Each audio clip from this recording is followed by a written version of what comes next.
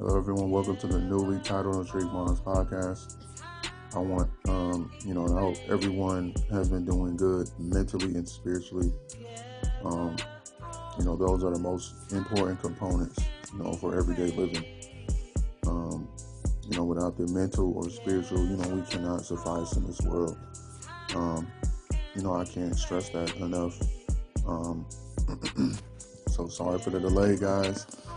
I know I stated last week we would have a release, but today I am here to present you one of the most important things in life to understand: self-love. So many lost souls just looking to fill an empty void that conveys loneliness, anxiety, depression, and loathing, and etc. Knowing who you are means not what you may think. Our self-reflection provides a mirror to the soul instead of us constantly checking to see if someone is okay. We must first provide ourselves acknowledgement, which is the more important matter at hand. How can we do for others if we are not understanding of our own internal struggles? Everyone has them, of course, and the best way to start the healing process, is to acknowledge the issue and focus on a solution. No one is going to love you like you do. There are different scenarios in life that will involve the choice you make to place a variance of standards on whether you are getting in shape, going on a date, or simply, getting dressed up for the day. Whatever the occasion, the most important feeling is to understand the importance of your existence. Does that person you're with make you feel good or worse? If not, then why settle for just having a companion if you're not happy or feeling lack thereof? A lot of people are in this situation and they often find themselves in a loveless marriage, relationship, and maybe even an unhappy situation in their lives, not acknowledging the issue at hand, which I established before. This begins,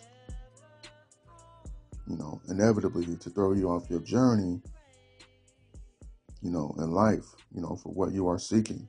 The beginning of self-love initializes the path you seek, but life is not going to be perfect, of course. So you will be struck with curveballs that throw you off course, off your path. So any minuscule things that I, related before,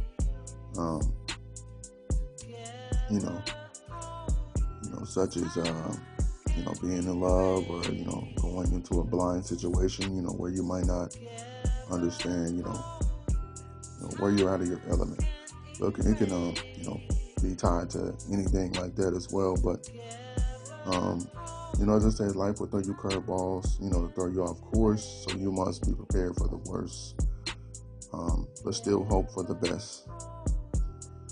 Now, this is to force my, realistic views, but many love to fall from reality, which I notice today in our society.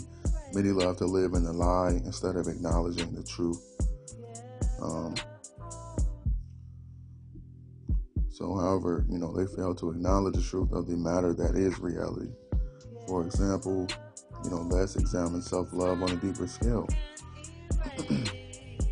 You may be with someone else who is considerably self-absorbed, but the truth is that the way you found the energy of that person is not the reality you sought out prior.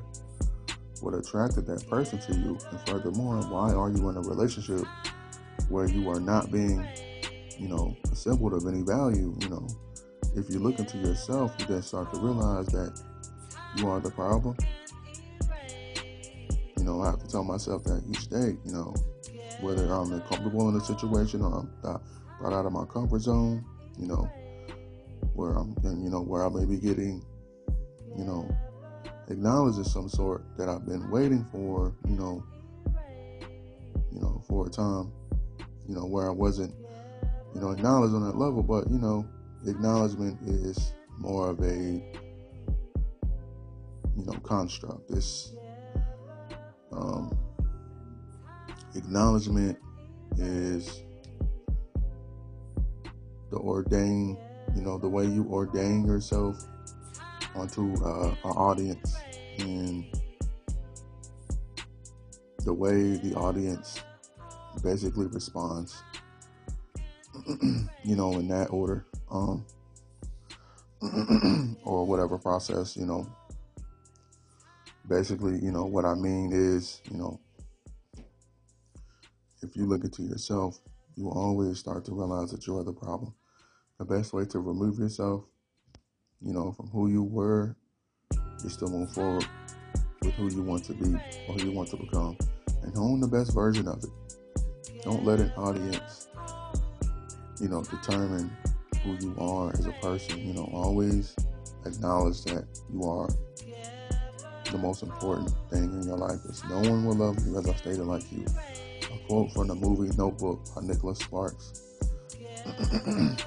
The best love is the kind that awakens the soul, that makes us reach for more, that plants a fire in our hearts and brings peace to our minds.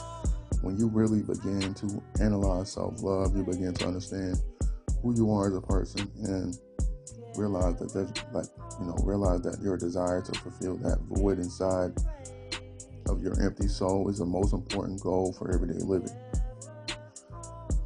You eventually will find your soulmate, and when you do, it will be of destiny that is aligned from your path. And that is if you believe in fate, of course. Not everyone does. Some people are more keen on reality. You go out and do everything yourself, and then the universe will hear your call and align to you. But, that's not how life works. I do believe fate is, all a part of our, all a part of our journeys, and whatever is destined to happen in our lifetime, will happen. We're all here for a reason, and we must learn to love and stand alone. Now, it may not always be like this, but for the time being, understand that self-love is the best love, and without it, you become deluded and a lack of judgment for the inevitable. Basically, a sight for sore eyes, basically a glutton for punishment.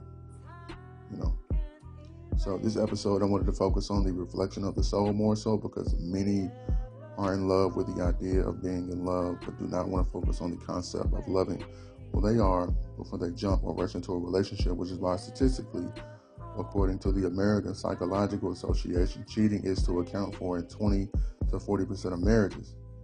Think about that for a second and understand that self-love is truly, truly the most powerful antidote that many seek to obtain, but most never find. I hope you all have enjoyed this episode of Intrigued Minds, because there is more on the way. Stay tuned and stay blessed.